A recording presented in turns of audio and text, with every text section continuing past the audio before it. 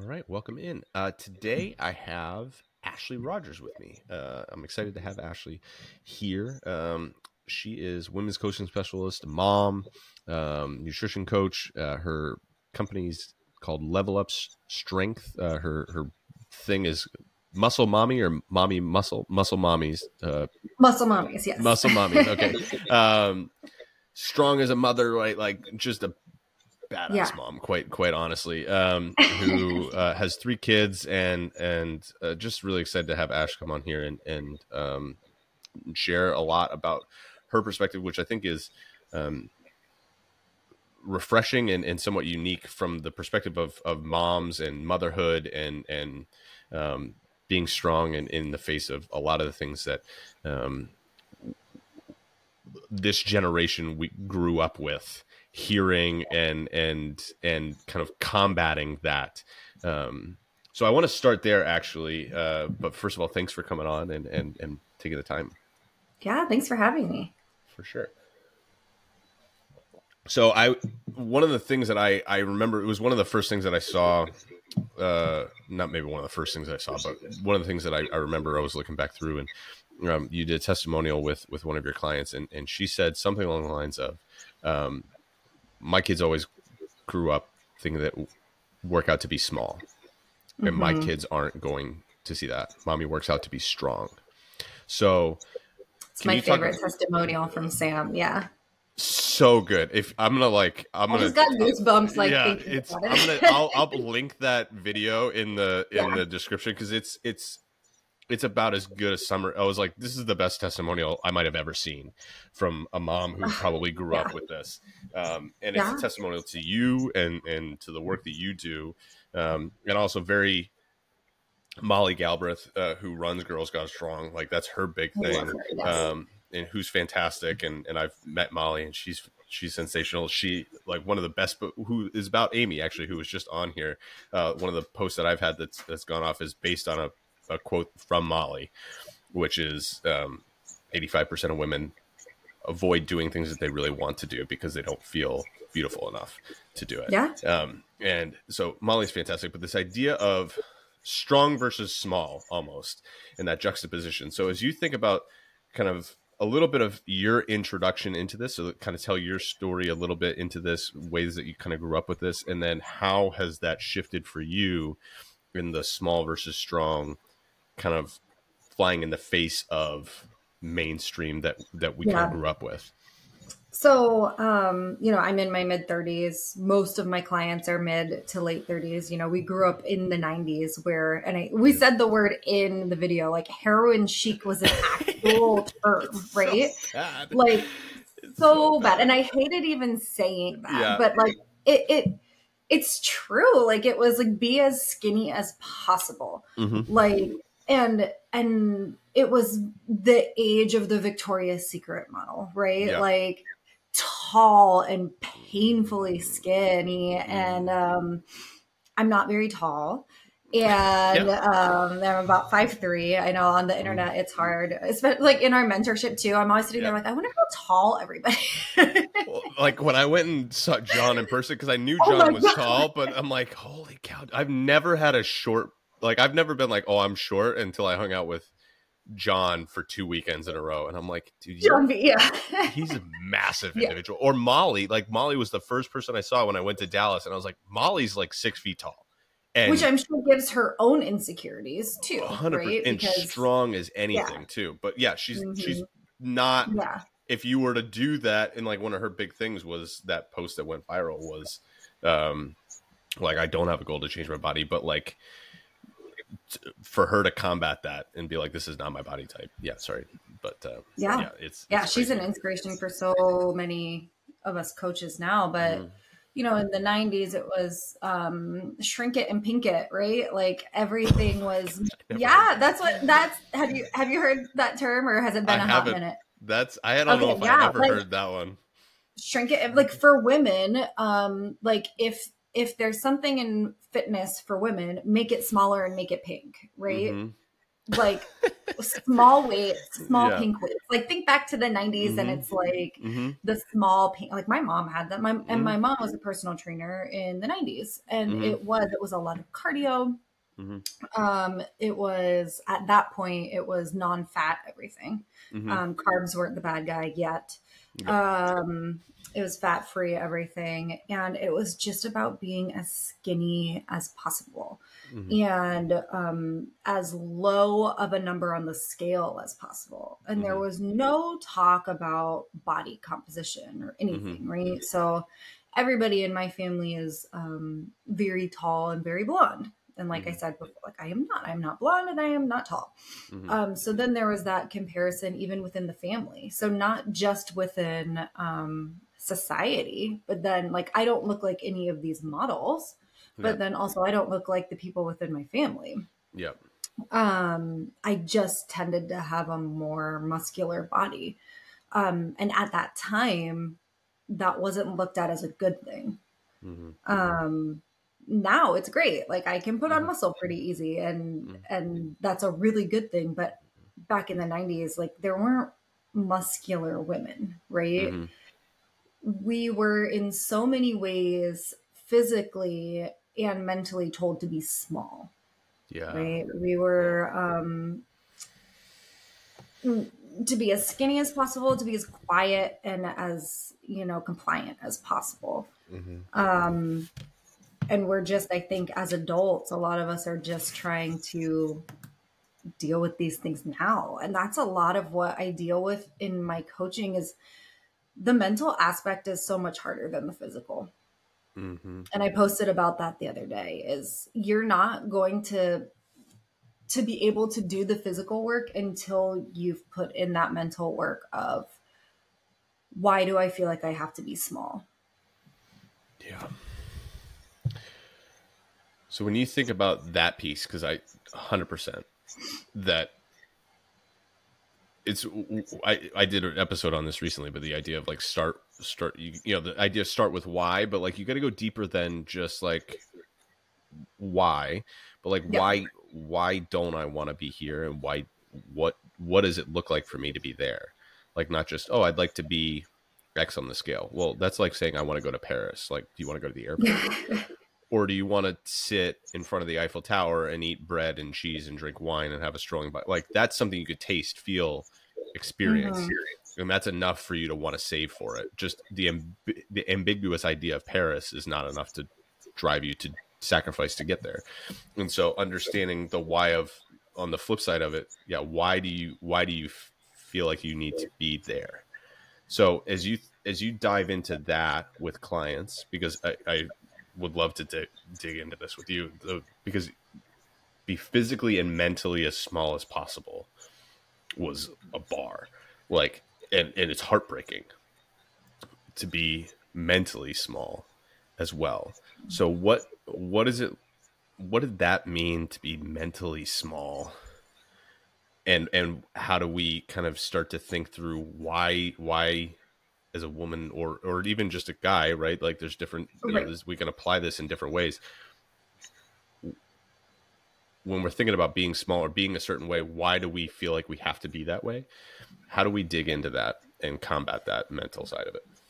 Yeah. So I have this worksheet that I go through with my clients, and nothing's as simple as a worksheet. You're not going to solve all your problems in a worksheet, but it's things that people haven't thought about, and it is challenging your negative core beliefs. And we all have these negative core beliefs that we're not aware of, that are typically, brought about in childhood. Like, one of mine, when we talk about feeling the need to be mentally small, is that I was too much, right? Because as a child, I was told by my parents that I was bossy, right? Where my brother was assertive. So Interesting. language is very important. Or I was too loud, or I was outspoken. So the verbiage that was chosen for my personality. And I don't think my parents were ever trying to be malicious. No. You start forming those negative core beliefs about yourself of like, oh, okay, well, I'm too much for people. So if I want people to like me, I need to be less. Mm-hmm. I need to put myself in a smaller box so that people will accept me. Right? And then you add in the physical aspect. And it's just this like heartbreaking image of literally women making themselves as small as possible, and quieting themselves. And it's taken a lot to undo that. And it's been facing those negative core beliefs. But you have to name it before you can fix it. So some of these are like, what were you told about the scale when you were growing up? Right? And then we talk through it, or typically I have them do this by themselves. And I tell them, like, put aside a good hour and make sure it's quiet, and you're probably going to cry. Like this, there's going to be a lot. Like, this is the hard mental work. This isn't surface level bullshit, right? So then what is the negative core belief from this, right? So if you were told as a child, the lower the weight on the scale, the more attractive you are, or the lower the weight on the scale, the better, then maybe your negative core belief is, I'm more lovable if the number on the scale is lower. Yeah. And that carries over through life. And then, so step one is we've named that negative core belief. Step two is we need to challenge it, right? Is this true?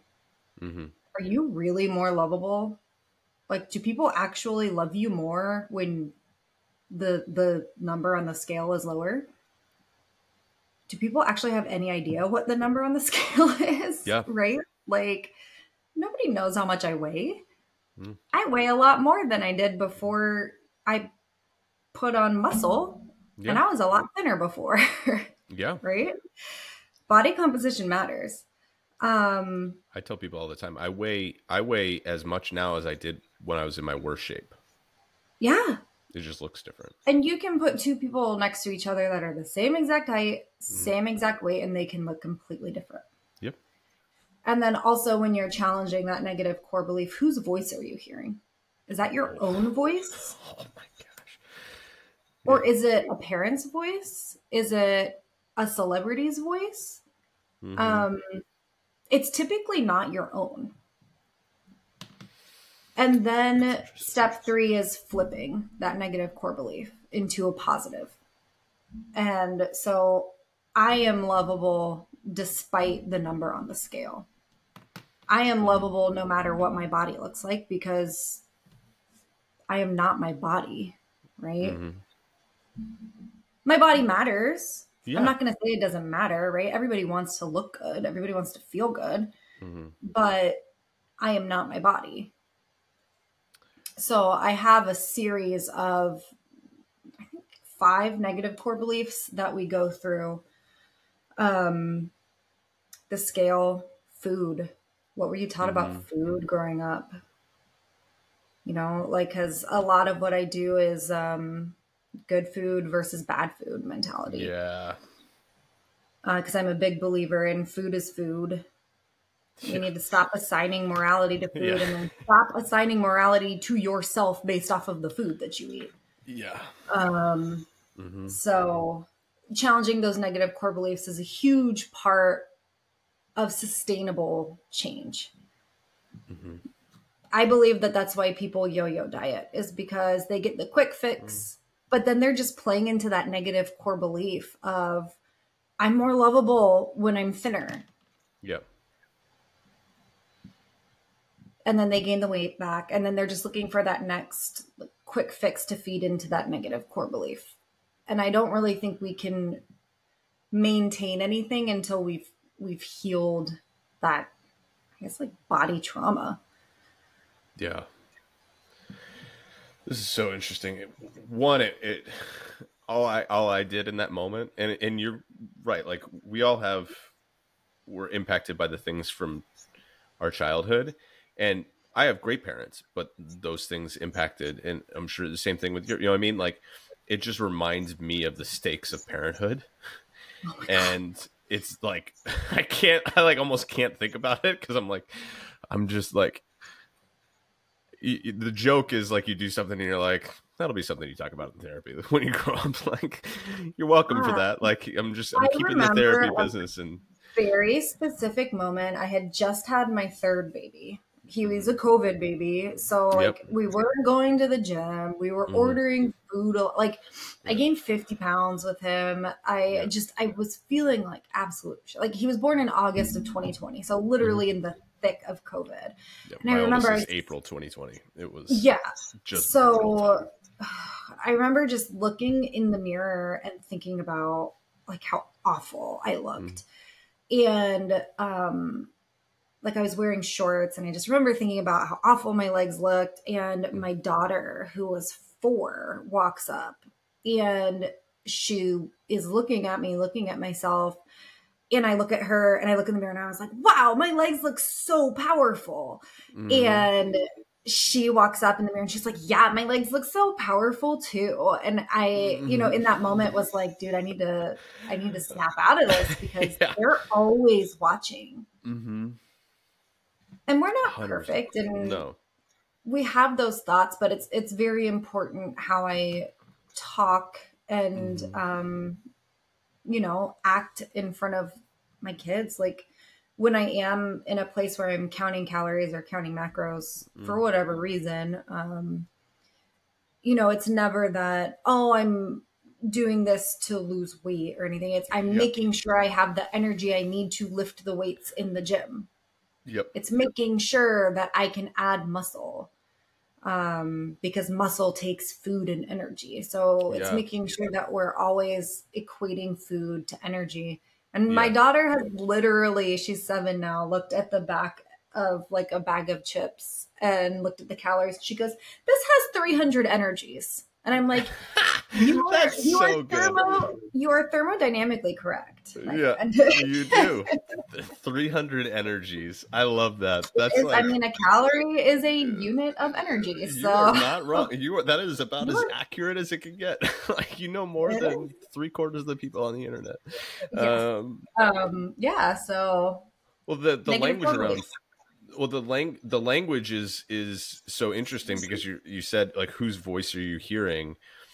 Because it's sometimes it's that perceived piece of it. So sometimes it's the words, right? The like, I'm too much, and like you hear that, and I heard you say that, and I don't know, she probably wasn't the first person, but the first person I heard say this was Elise Myers. She was like, if I'm too much, go find less. Go find less. Freaking love that. Go find less. But the idea of like, no, you're not. Too much is from somebody else's perspective. Correct. It's not. There's not an absolute for this. Just like there's not an absolute beauty standard. Now there are health standards for sure, and we can dive into that down the road. But like, and I think that we can swing the pendulum maybe a little bit too far the other direction, where you have people who like fat positive sort of thing. I'd love to talk about that. I would love to dig into that in a little bit, because I would love to hear your thoughts on it. But we go like the pendulum can go, but like we hear it sometimes not even in the explicit words, but through the actions and the perceptions of other people with, so it's maybe on the scale piece, like you talked about, like you step on the scale, and you probably never heard somebody be like, oh, the scale is less, therefore you're more beautiful. Like you probably didn't hear that, but you stepped on the scale at the doctor, and it was like that, like, oh, you lost, whatever like, hey, your weight's good, or whatever it is, like it's good or bad, right? It's that sort of stuff. That's just, it's implied. It's not explicit. And so this is going to sound so strange, but I think it'll articulate it. We were watching Frozen 2 last night with the kids, and such a good one. So good. But at the beginning, when Kristoff is going to try to propose to Anna, and he's like trying to talk to her, and they're in the sleigh, and he's like saying something, and she's taking it like to the total, like, wait, no, that's not at all what I meant. And it's like meant to be hyperbolic, but like the idea, he says something on the like, he said, under different circumstances, this would be pretty romantic. And she goes like, you mean with somebody else? You know, like she takes something that is said and she perceives it to be like the most extreme. And it's kind of meant to like poke fun at like, I didn't say that. But well, your perception is your reality. Yeah. Expectations drive perception. Perception drives reality. And if we perceive how somebody else reacts, then that's going to tell us the story. And so we're hearing their voice, even if they didn't say it. We're like, oh, that's how they responded to me in that moment. And so I would love to kind of dig into that piece of it a little bit, as the naming it and perceiving it piece of it, and how we can kind of combat that piece of it, and realizing that like, what have we heard that maybe we didn't actually hear? Yeah. Oh man. There's a lot there. Let me take a sip of coffee. Yeah. This is two parents who are sitting here drinking caffeine at noon, just like, all right, come on, just keep it going today. Yeah. Oh man, specifically, like, I'm trying to think of maybe things that I have heard that.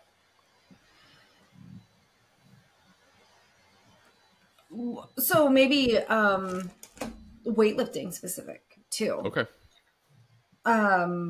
Yeah. Implying that I am, and again, not exactly said, but implied, like, oh, I'm going to look like a man. Yep. Lifting weights, right? I lift a lot of weights. I don't look like a man. No. Okay. I don't have the testosterone level to put on the muscle that it takes to look like a man. Right? But that's what women hear, right? Yeah. And most women don't have the I don't want to say most women, most humans don't have the science background to understand what it takes to actually put on muscle, right? Yeah. So they just hear like, oh, if you lift weights, you're going to get really bulky, right? Yep.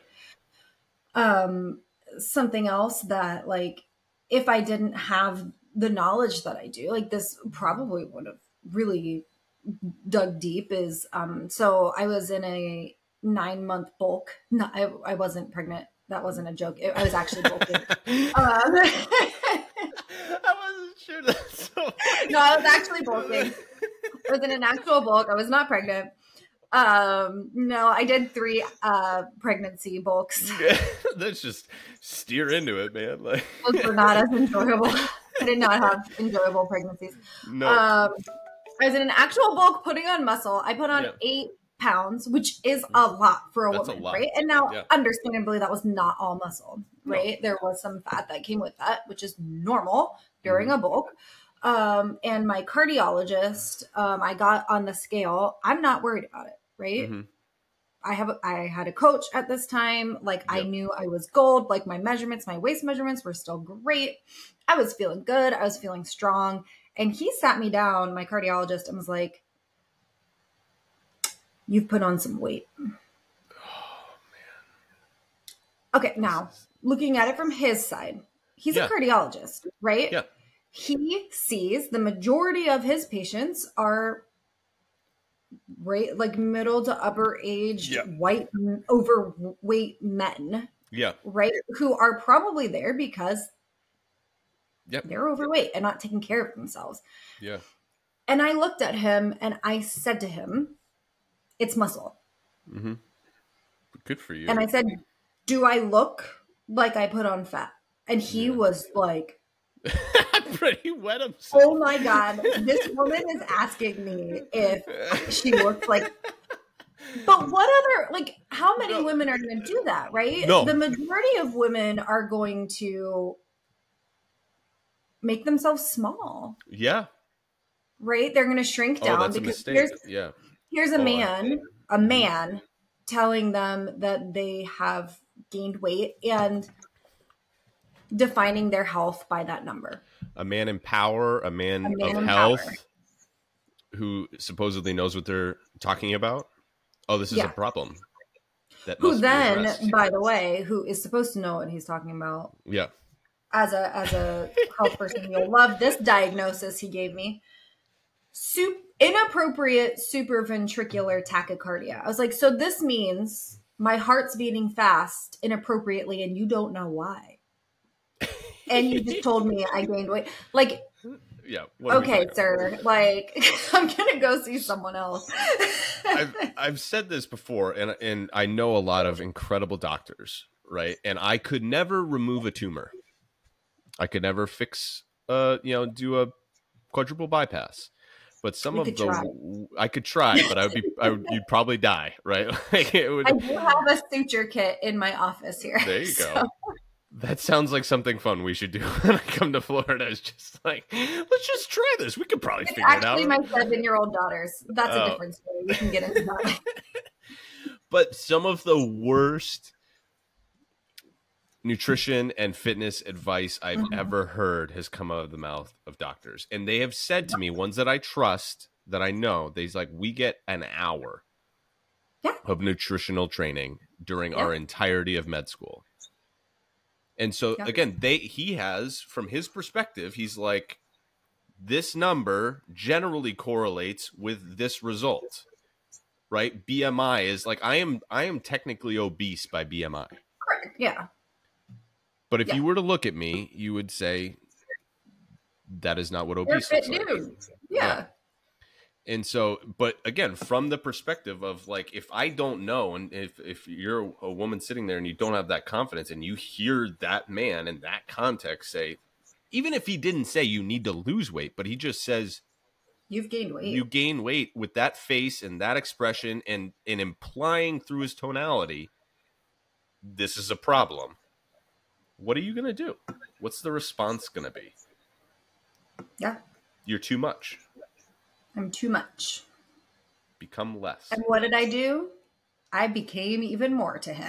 Yeah, I freaking love that response. Just that guy just absolutely needs a new pair of underpants. I told Dre Maxwell, I was like, my phrase for 2024 is, if you thought I was too much in 2023, hold my beer. Because in 2024, I don't care anymore. Like, if you don't like me, just unfollow me, because I'm going to be too much. Yeah. Go find less. Go find less. Like, there was a joke from a guy who I've said this before. I no longer can watch sports because I can't get through a half of football without my children wanting to put on Bluey or something like that. So I just can't watch sports anymore. Okay. But Bluey, like, Bluey's fantastic. Like, I'm not sitting here complaining. So good, but I can't get through it. And so my way of like getting a fix for sports is like, I watch people talk about sports. Like, that's my sports fix now. And one of the guys came on last year and he's like, my New Year's resolution is, because like you kind of have to be obnoxious in that field. He's like, my New Year's resolution is to be less humble. I was like, you know what? I love it. Like, just, and he was like, I crushed it. Like, I nailed it. Because he did. He was just like, I was right. I was right all the time. We're taught, and again, to be small when we're younger, that like, if you talk about yourself in a good light, you're bragging. Yep. Now you can be obnoxious and 100%. You can go overboard, right? And it's teaching your kids. How old is your oldest? You said he's 3.5. He's 4 or 5 months older than yours. You'll get there. My oldest is 11, right? And his nickname is Well Actually, because you'll be like, oh, during the French Revolution, and he's like, well, actually, it's it was in the year. I'm like, oh my god. So we have to sometimes. It's like, you know what, you can present yourself in a positive light without making others feel bad about themselves. Okay, so it's writing that line, but like. Why is it not okay to tell people we're awesome? Like, stop putting 100%. Yourself in small boxes. 100%. That's just what I want people to stop doing. Not just women, everybody. Yeah. Just, Well, I just saw this a little bit earlier today. Big Little Feelings. Yeah. On social media. they have some good and some bad, but she said it in the context of she was telling a story. It was like, I don't know when the post was. It was from like today or yesterday, but she was talking about, she was at the gym and she said, I forget what the like title of the thing was, but it was basically like overly obedient kids become passive adults. And the idea of, she was at the gym and she got up in between sets and somebody asked her, like, sweet, like, are you done? And she said instinctively, like, yeah, I'm done. It's all yours. And she wasn't done. But it was when, and now there's a line with this, but if it's constantly like, no, be kind, don't do that much, right? Like, you have to share everything. Like, there's some of this where it's like, no, you like, we have to be able to stand up for ourselves. Like, Yeah. It's not that kindness is overrated, but there's a context to this where we can't get pushed over, because then that's become less. And you and Grazel did this post that was like, don't hide your light. And you guys both like just put fire pictures out on the internet, and you're like, that was really scary. I bet. I was like, and it was a weird thing. I was like, I'm not going to like this or comment on this because I just don't, like the context of it, like, good for you guys. Private messages from my male friends that were like, because they didn't want to comment on it.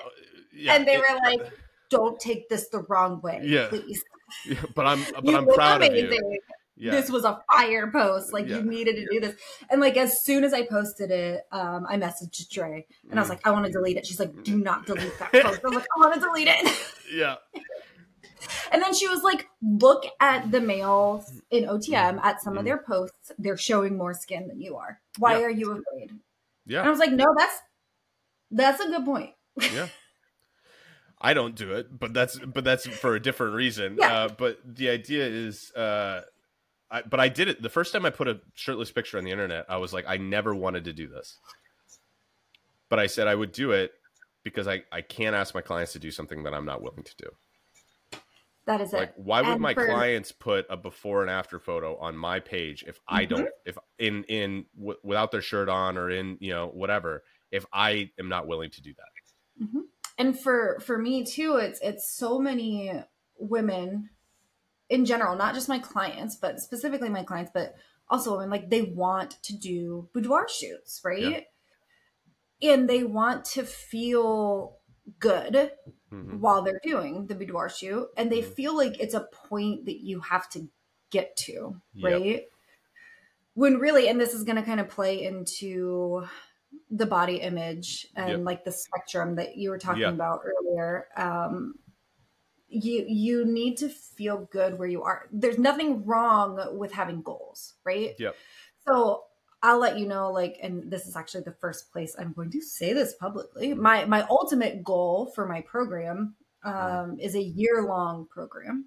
Yep. Where then at the end, I give my client like a mini boudoir session. Yeah, love it. So like, it's all about body positivity and feeling confident. Enough to do that. And, it doesn't have to be like it can be more covered up.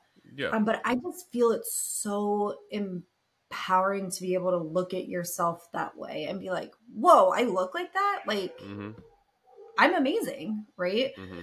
And again, when Grazel and I talked about that, and we talked about it with Dre, and it's like, okay, well, if we're not able to talk about ourselves like that and feel like that about ourselves, how could we ever coach somebody to that point?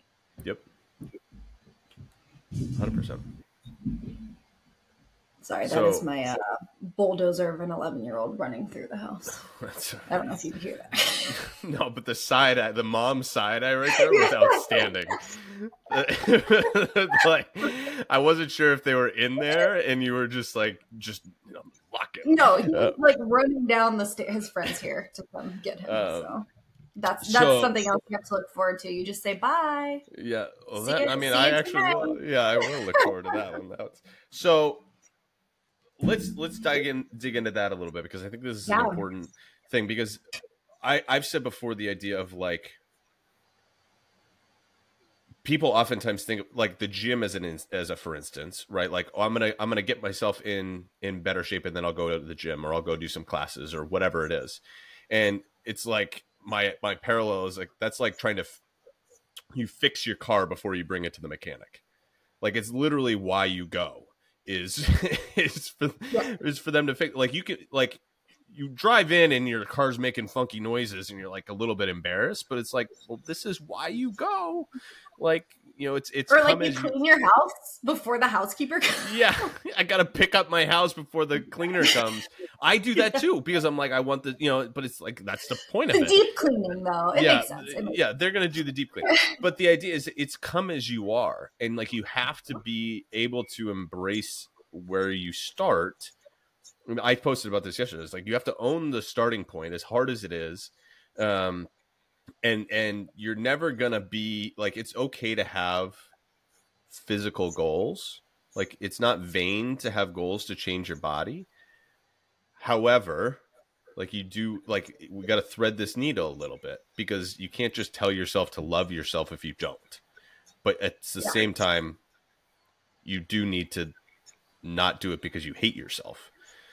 So as you kind of think through that spectrum, because there was 90s and even like early, like I think about, you were talking about the, like, you lift weights, you're going to get bulky. I think about like Michael Scott in the episode of the Office where he's in his car and he's like got the 2 pounds out. I'm going for tone. I'm not going for size. Or like, I don't know if you ever did P90X, and he always said like 8 to 10 reps is size, 12 to 15 reps is tone. And I still hear that. I still hear Tony saying that.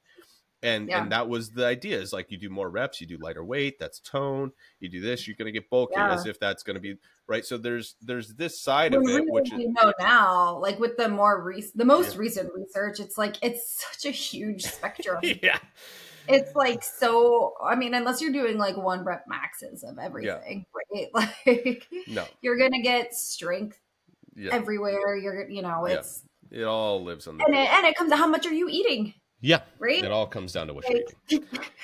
So, but this was where it was for a long time, it was on this side of it, become smaller. And now it's almost gone like through maybe a happy medium to the other side, which is like health at every size. And like, and I don't want to say like body positivity to a fault, but like get a little bit dangerous in like recognizing that there are some absolutes in terms of health, and you want to feel good regardless of where you're at and not hate yourself. But so as you think about that spectrum and body positivity and the way that you work through it, how do you navigate that piece of it with you and with your clients?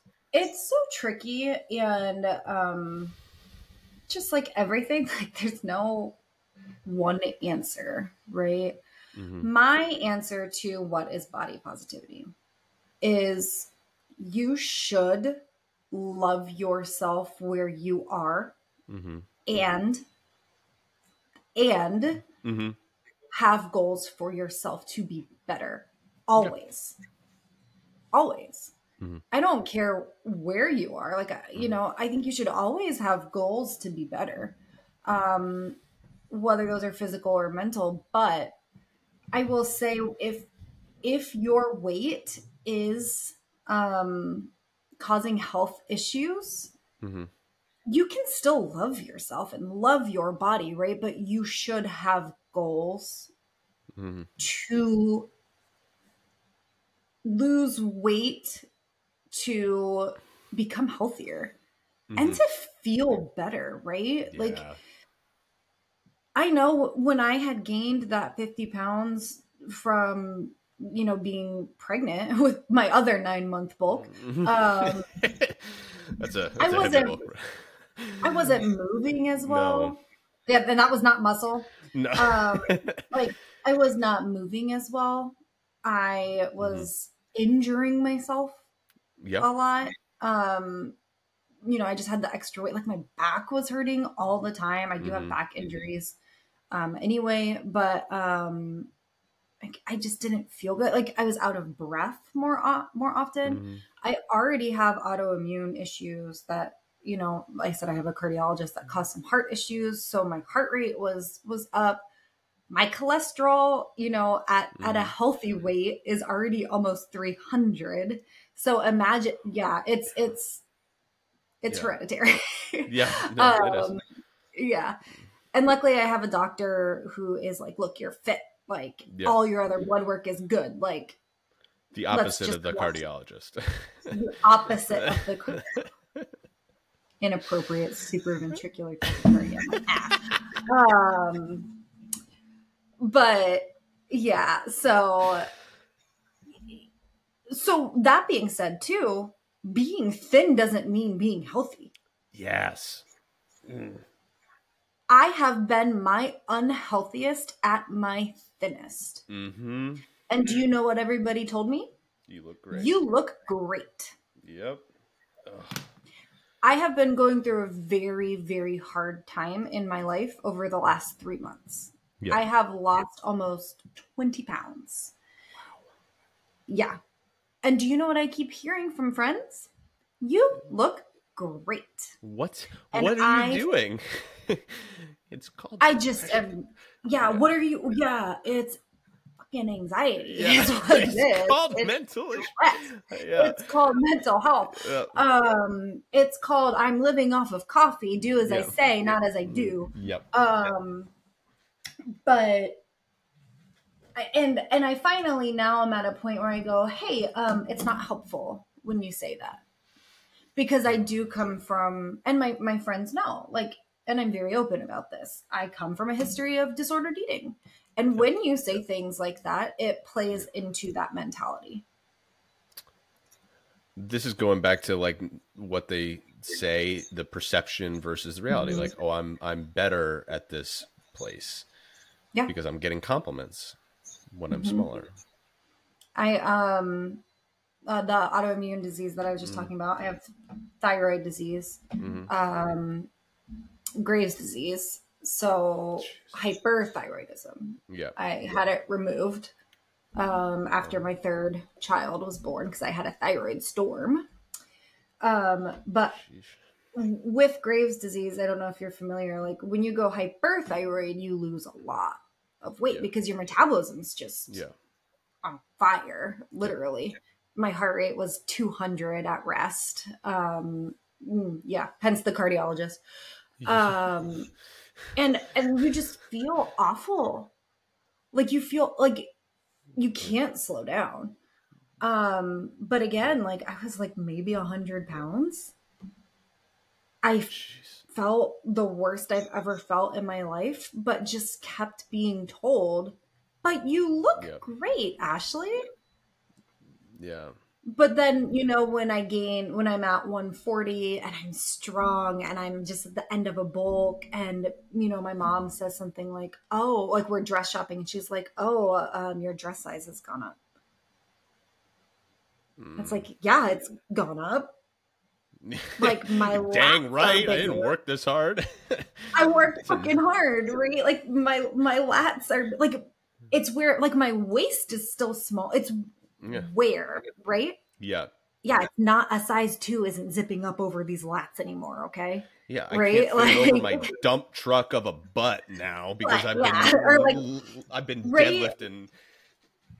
When I call my coach and I'm like, I had to buy bigger pants, but it's like they're loose in the waist. Yeah. But I had to buy bigger pants for my quads and my butt, right? Yeah. Like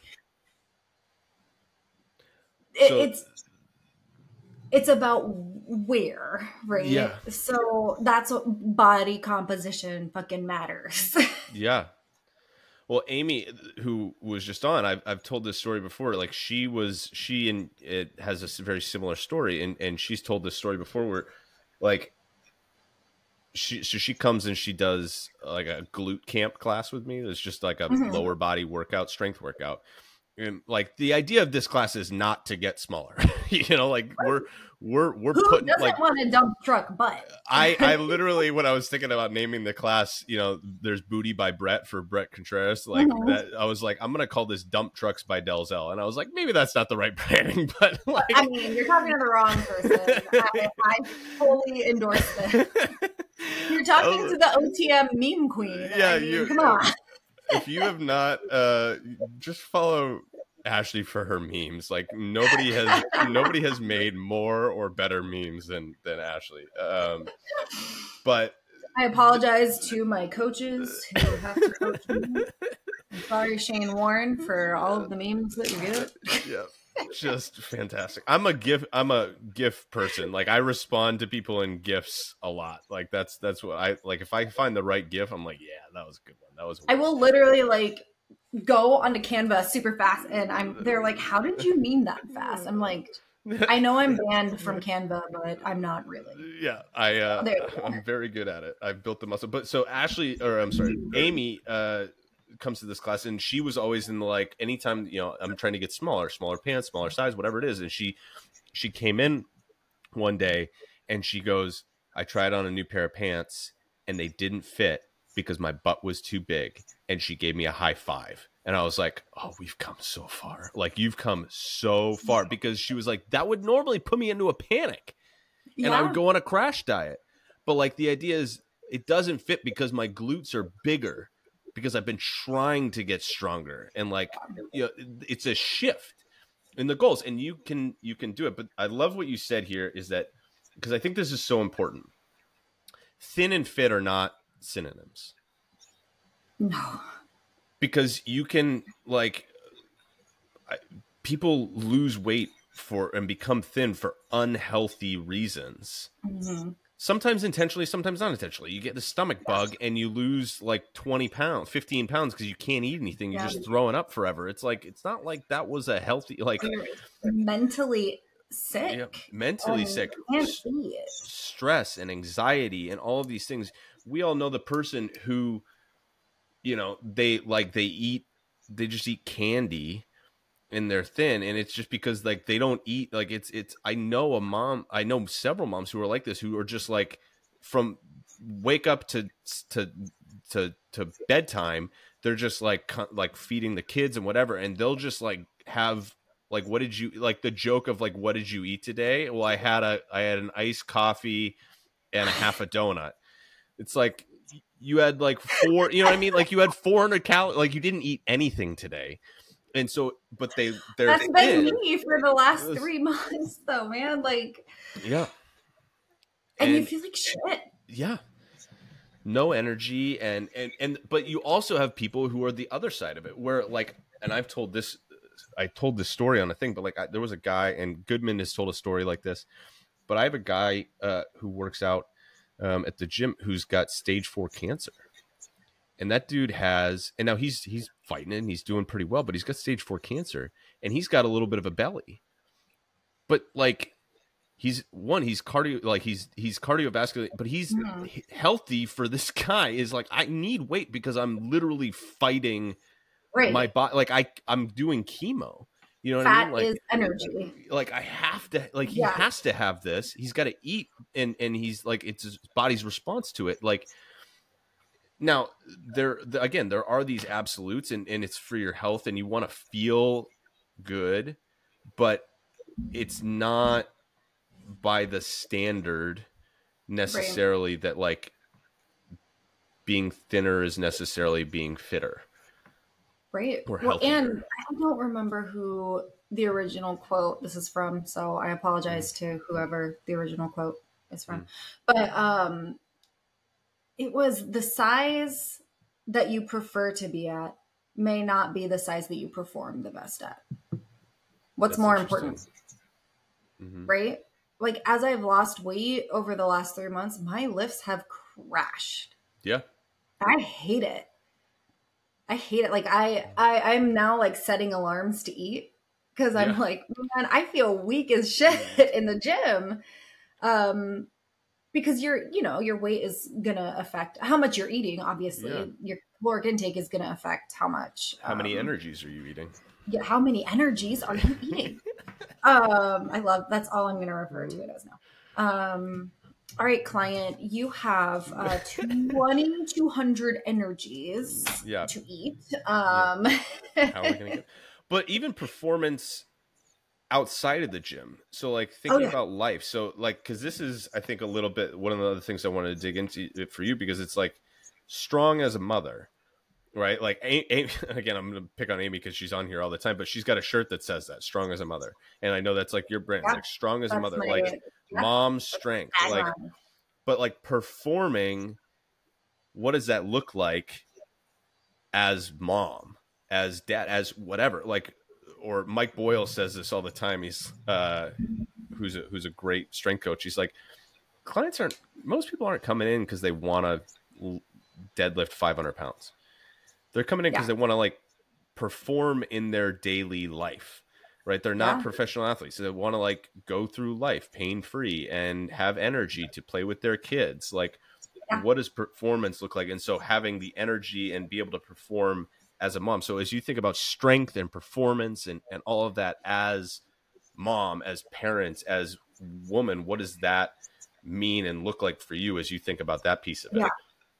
So strong as a mother has a couple different aspects to it to me. One is, obviously the physical strength. Yeah. There's a lot of physical that goes into being a mom, right? Like, so my 11-year-old is 90 pounds probably. He had oral surgery and went under general anesthesia and was a freaking log in the car, right? Nobody else was home. I drove him. I had to lift him out of the car and carry him up 2 flights of stairs up to his bedroom. Yep. Right? Like, thank God I lift weights. Yep. That's 90 pounds of not just like, like even weight on a bar. Yeah. That was 90 pounds of like literal like floppy weight. Yeah. And I don't know if you saw the reel that I did. Steven Strumos and I did together. Yeah, so good.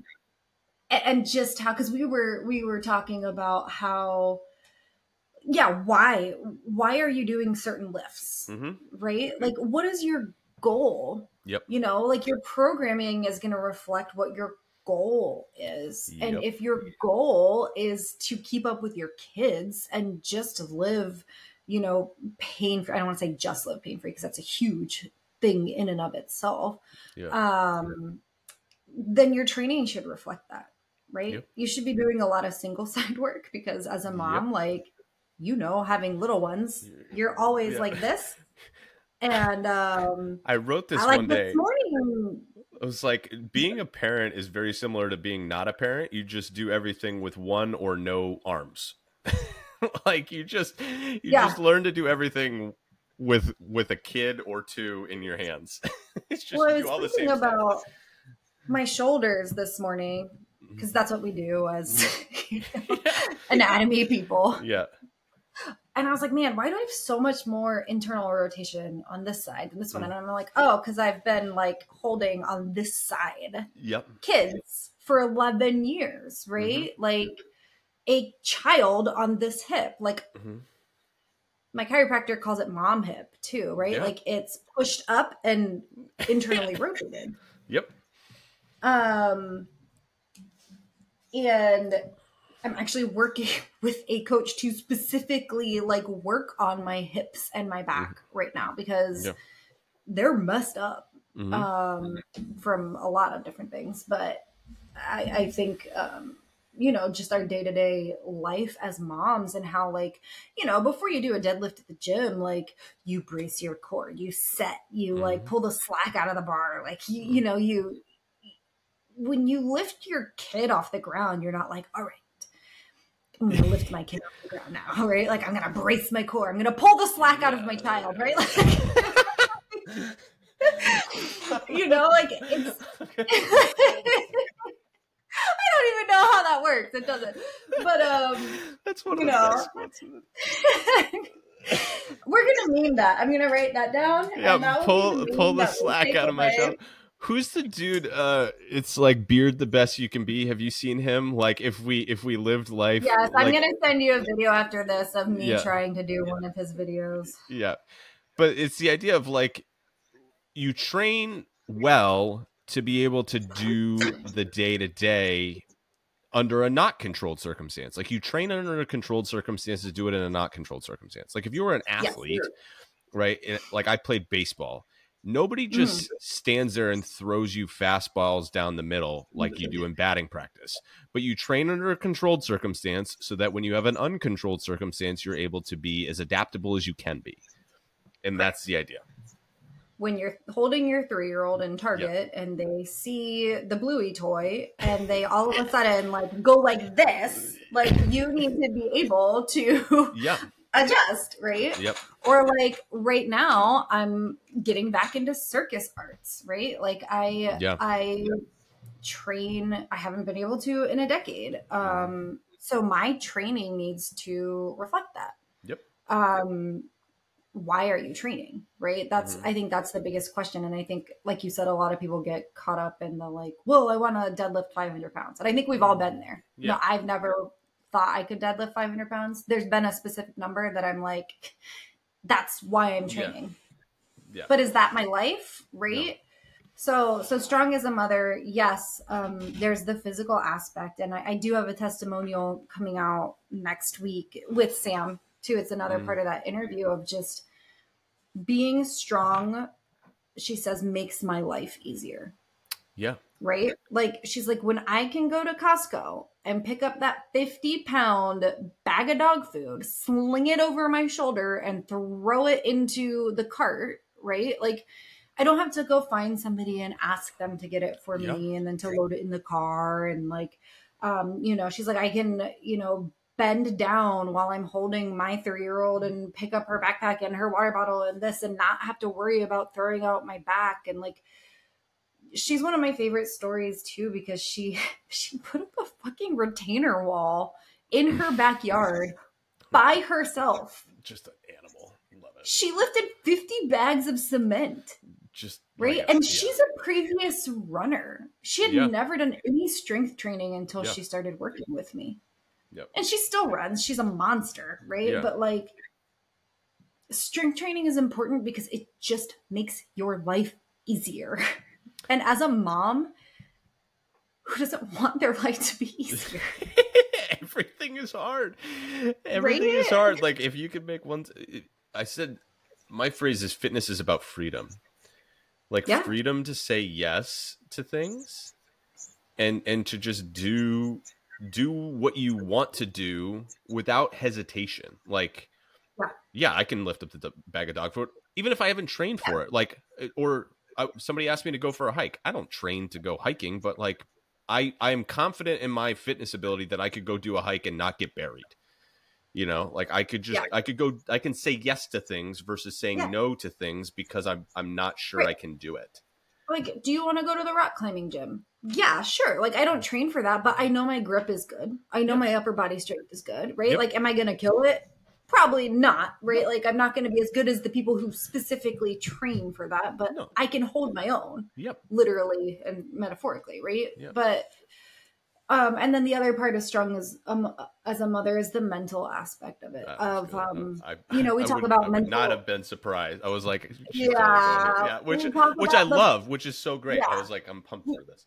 We talk about the mental load a lot of being everybody has their own mental load, whether you're a parent or not. The mental load is there, and that is what you're carrying at all times. But as a mom, there are a lot of things that are on our mental plate, and for a lot of my clients, I will literally draw out their mental plate so that they can see. Be like, we're so hard on ourselves of it's only 2 workouts a week. Why can't I get it? I should be able to do it. Like, you feel like that, but let me show you everything else that's on your mind, right? You're homeschooling 2 kids, right? This was one of my clients. You own a children's gymnastics gym. Yeah, because why not? You're married, which is a job in and of itself. We're not easy. We're not easy. I'll own it. Right? Like, we're not easy. You have 4 kids or however many kids she had. She's a couple stepchildren, which then is its own. That's its own thing. Yeah. Relationships with ex-partners and whatnot. Co-parenting. And then let's get down to the minutia of did I feed the dog this morning? Did I leave my hair straightener on? When was the last time the kids went to the dentist? Oh shit, their well child visit was supposed to be a month ago, and now I'm going to feel judged by the doctor because I'm a month late for their well child visit, and I'm going to look like a bad mom. Yep. Right? Like, oh, are they up on their vaccinations? Should I get them vaccinated? Are we doing that? Are we not doing that? What is society judging these days? Yep. You know what I mean? Like all of the minute things of like just all of it. The homework after school. Oh, I'm supposed to sit down and help my kids do that? Like, but also run my business and like pack lunches and then get judged on what I'm packing my kids for lunch too. Like the judgment and the things that we're supposed to keep up with. And then I get in bed at night and you wonder if you've done enough, which is bullshit. Yeah. Because you've done too much. Yep. And what did you do for yourself? Yep. I told you, you know, I'm coaching with Shane. Yep. And when we had our enrollment call, he asked me what I want. What do I want to do for myself, right? Yeah. What is the purpose of like fixing my back, fixing my hips, becoming pain-free? What do I want to do for myself? It took me a week to answer this question. Like I was physically paralyzed because one, nobody had asked me this question in over a decade. And two, I had not allowed myself to think about what I wanted for fun. Yep. Right? Like what I really wanted to do. And it took a week of, and you know, I ask my clients this all. Well, what do you do for fun? Like what, like, but it took a week to finally come back and be like, I want to get back into circus arts. Yeah. Because of that mental load of like, we make decisions based off of everybody else. Because we feel like that's what we should do as a mom. I ought to be doing this. So you know, being strong as a mother too, I think is being strong enough to really do the work of putting yourself first and not the superficial bullshit of like, but I took a bubble bath and I, you know, things that like self-care. They are important, but of like, what do you really want? Yeah. Oh, there's so much there. It's hard work. It is. Well, being human is really hard. Yeah. So I think about this a little bit, and by a little bit, I mean all the time. But the idea of... And by a little bit, I mean it's the only thing I think about. Because you think about what you do in a day-to-day, and I just talked about this on a podcast episode, but the idea of like,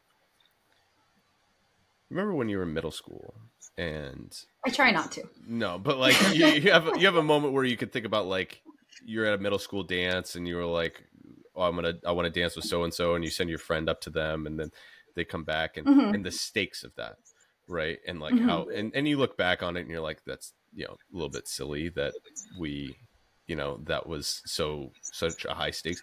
If you dropped middle school you or high school you or even 5 years ago you into your life now, they'd get buried. Like, yeah, college me would not survive. Oh no, in my life right now. Like he'd leave.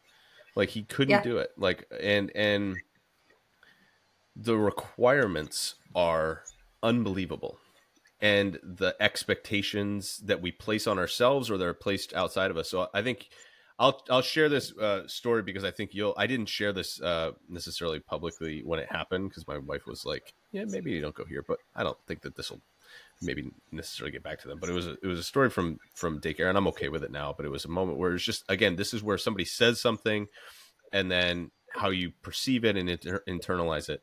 So my 3.5-year-old is, you know, he's in the stages of potty training. Like he's pretty good with his peeing, whatever, but he he wet himself during a nap time at daycare. He goes 3 days a week. Pretty He wet standard. himself during Yeah.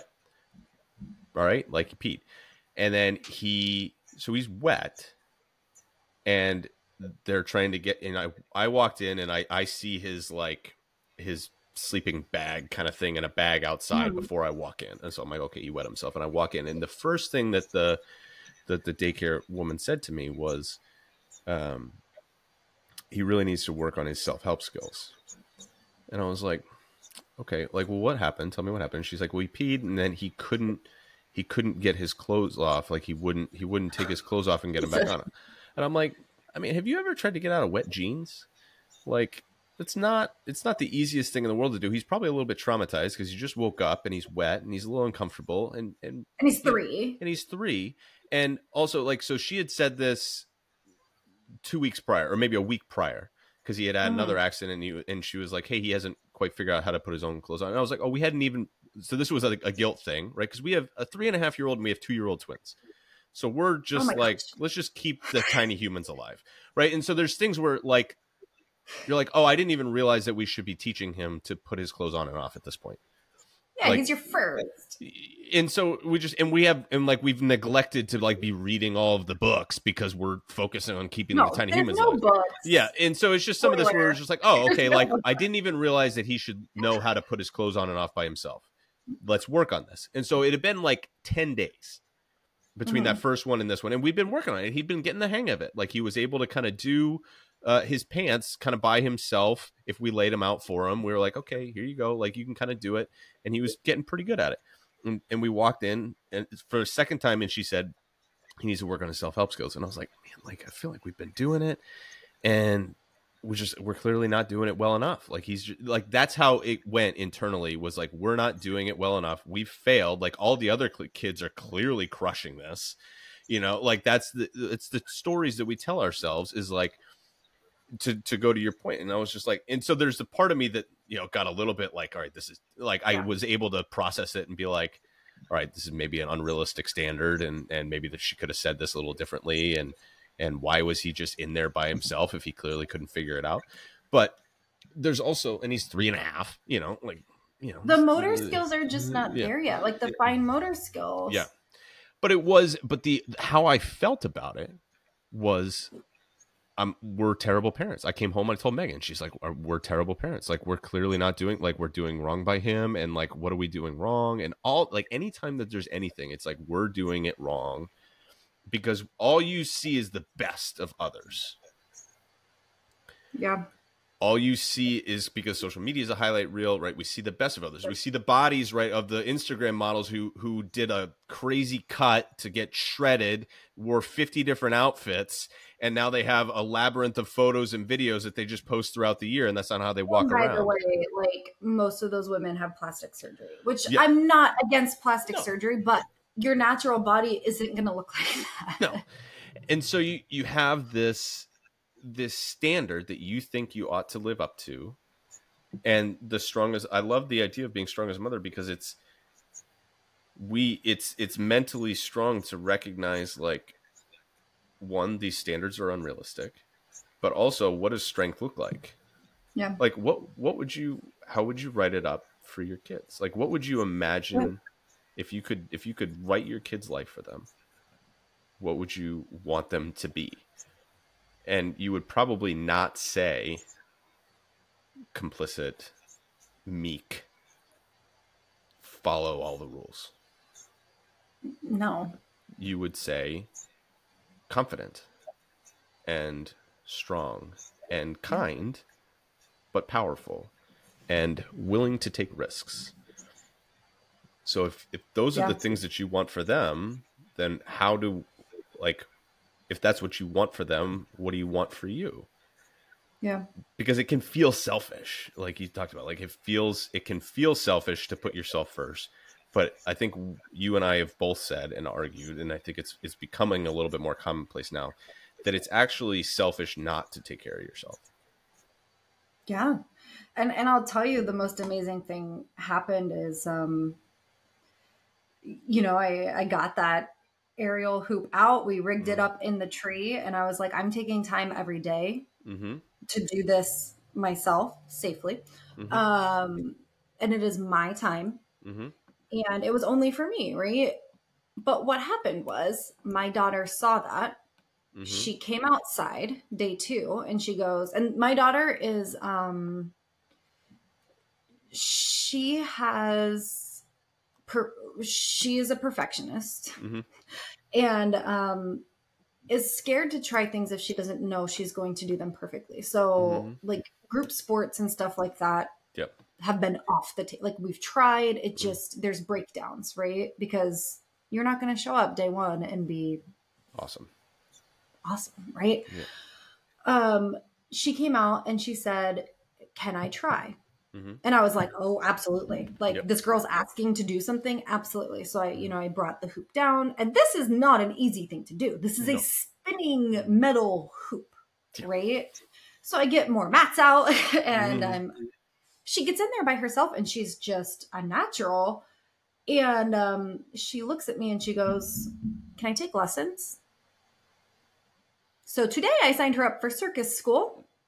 Absolutely. My child, who has never wanted to do anything, like she does voice lessons privately and stuff like that. But that never would have happened if I hadn't decided to put myself first, figured out what I wanted, and gotten back into like my true passions. And who knows where this is going to go for her, right? This might just be a phase, but it's a step in putting herself out there. Yeah. Even if, she doesn't become a Cirque du Soleil performer. Yeah. It's a step in trying something. Yeah. And that's huge. It's a step in, moving away from I have to be perfect. Like she's asked to show up to a class where she's going to be the new person and not know what to do. And like that's enormous. So they're always watching. I love that. Because not only does it shows like you doing something that matters to you, prioritizing yourself, but also trying something that's uncomfortable to some degree and hard, and like being willing to like, hey, like she probably saw you fall once. Oh yeah. You know what I mean? And she was like, oh, and okay, I'm like covered in bruises right now and like yeah. And so it becomes a safe place that failure isn't failure. Yeah. That it's part of it. And you, but like, especially if perfection, because I think maybe this is a good place to wrap up here, because when we think about trying to do any of this, right, perfection becomes very, especially when you're thinking about Strongest Mother, everything on your plate, right? I ought to be able to do it this way, right? Like if there were 2,900 hours in a day and I had endless energy, I could do all of this. But I posted a video 2 days ago of like, I got a thing for my mother-in-law. It was like a coaster, and it was a joke that was like, I'm going to butcher it, but I think it said, I don't always have time to I don't always have time to fold laundry, but when I do, I don't. And then I laughed about it, and then I walked into our laundry room, and I have 5 full baskets of laundry and a full dryer of, it's all clean laundry, but I just can't bring myself to fold it, right? And so it's this idea of like, why are we folding it? Is the question. Well, it's mostly because I don't know where to put it. Like I can't put it anywhere. Yeah. But it's absolutely that. Where like that's an example of a situation where you walk in and you feel like a failure. Like a good mom would get this together, or you find somebody on social media who's like, between 5 a.m. and 10 a.m. I've done 6 loads of laundry and made muffins and like, brought my kids to whatever, and we did lessons, and I'm like, and you get people on there who are like, this is unrealistic, and you're like, all right, you don't need to go on the internet to call other people's lives unrealistic, but it might feel unrealistic. And so the standard can feel impossible, that we have to do it perfectly. And when we show our kids, like I love going back to what you said earlier, like you're looking in the mirror and you're like, oh, my legs look so powerful, right? This idea of like the way that we frame this for our kids is also how we ought to frame it for ourselves. Yeah. Which is, we do not need to be perfect. We just try again. Like the Daniel Tiger phrase, right? We try again. Yeah. when we can't, because the idea that we're going to do it perfectly, and if we can't, then we don't do it. That's just with if we're trying to lose fat, right? Like the idea that we're going to perfectly adhere to our diet or our workout plan or our steps or whatever, like we're going to do this flawlessly. And then if we can't, then we don't. That's what keeps us, like, has kept your daughter from doing anything. And when you make failure a normal part of the process and realize that it's not actually failure, it's just part of the process of success, that it gives them the freedom and them the freedom. Because I think so many parents, like, all we think about is like, all right, like we talked about earlier, like the stakes of parenting are so high, like with how, a lot of stuff comes from our childhood. We're just constantly thinking about like, how do we do this well for our kids?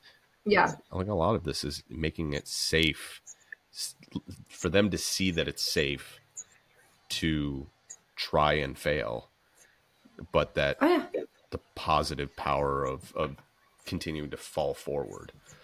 I feel like my job as a parent is to allow my children to fail safely, right? Mm-hmm. Like, you're going to fall down the stairs. Mm-hmm. And I've watched my kids fall down the stairs. Yep. And it sucks. Yeah. Right? That's not fun. But they had to. Yeah. Because that's how they learn to go up the stairs. Yeah. And you have to learn how to fail safely. Like, my clients have to learn how to bail out of a squat, right? Yep. Like, you have to learn how to safely bail. That's how you learn how to do anything. Same with the hoop. Like any position that you learn how to do in a circus performance, you have to know how to safely bail out of it. Mm-hmm. Right? That's life. And being strong as a mother is not being perfect, right? It's being happy in your life and knowing that you're not going to be perfect and being okay with that. Perfection's a prison. Perfection is a prison. And it's taken a long time to get out of that prison for me. I think it's a constant journey to get out of the prison of perfection, because we want to. But when we start to look at failure is where we know that we're pushing ourselves to get better. Like, if you never fail at anything, you've never done anything. Yeah. If you're not uncomfortable, you're probably not making progress. Yeah. The phrase that I tell, and this is where I think it's helpful to have somebody in your corner, because the phrase that I always tell my kids is like, you can, like, that when they want to try something, you can try it. I'm here if you need me. Like, yep. I'm not going to, I'm not going to overstep this, but like, give it a try. Like, you're here to do it safely, but I believe in you. Like, try it. And if it doesn't work, it doesn't work. But and you'll be judged by other parents. Yeah. For doing that, because there's a lot of helicopter parents, but we're very much a, like, let's fight swords and throw axes family. And you know what? That's fine. That's not for other people. Because it's the idea of becoming anti-fragile. Mm-hmm. Like, I'm not easily broken mentally, physically, emotionally by life. Because life is not designed, life is not an easy thing, as we all experience. And moms are not fragile. Nope. No. And you're not fragile. Like, I think that's the biggest thing is, like, with all the moms that I work with, I'm like, you hold up a mirror and you, like, when you do this, when you, like, look at all that you've done, like, you're not fragile. You're not incapable. Like, you are more capable than maybe we realize that we think that, that we are.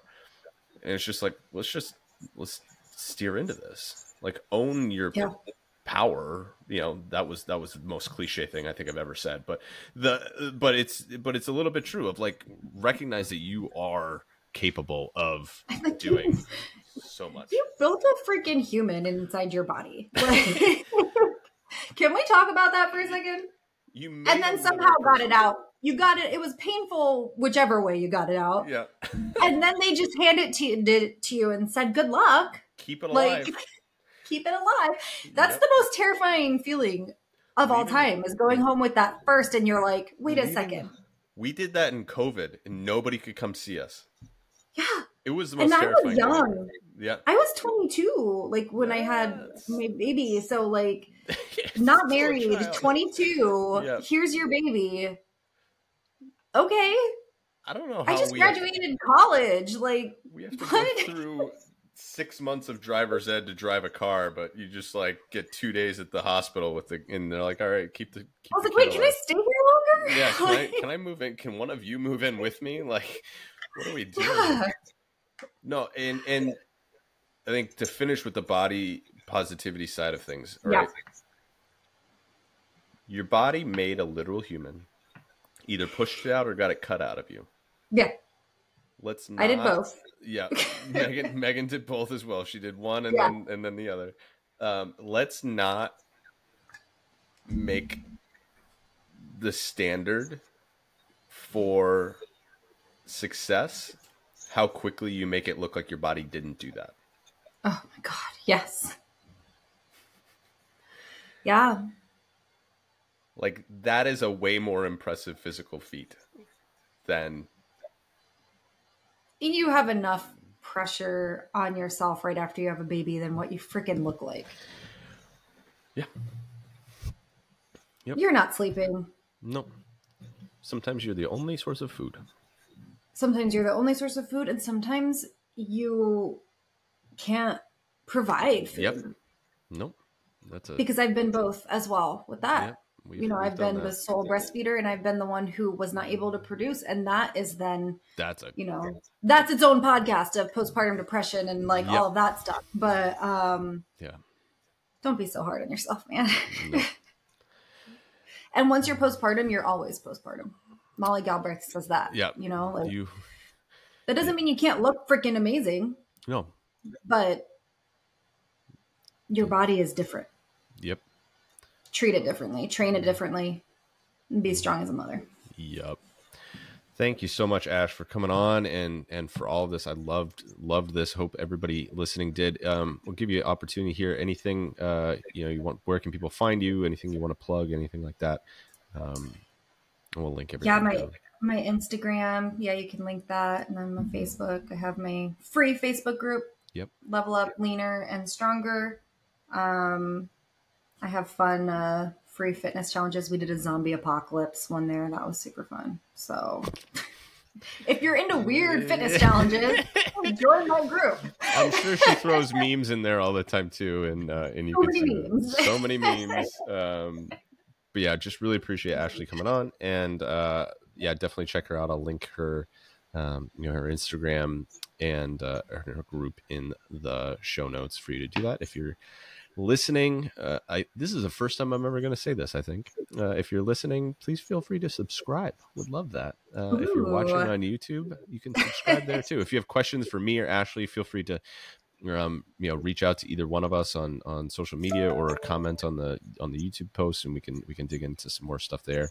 And if you want to connect with us more, if you liked this, let us know, and we'll do stuff, because I loved having this conversation. It was great. Yeah. Thanks so much for having me on. Of course. We'll talk to you next time. Sounds good.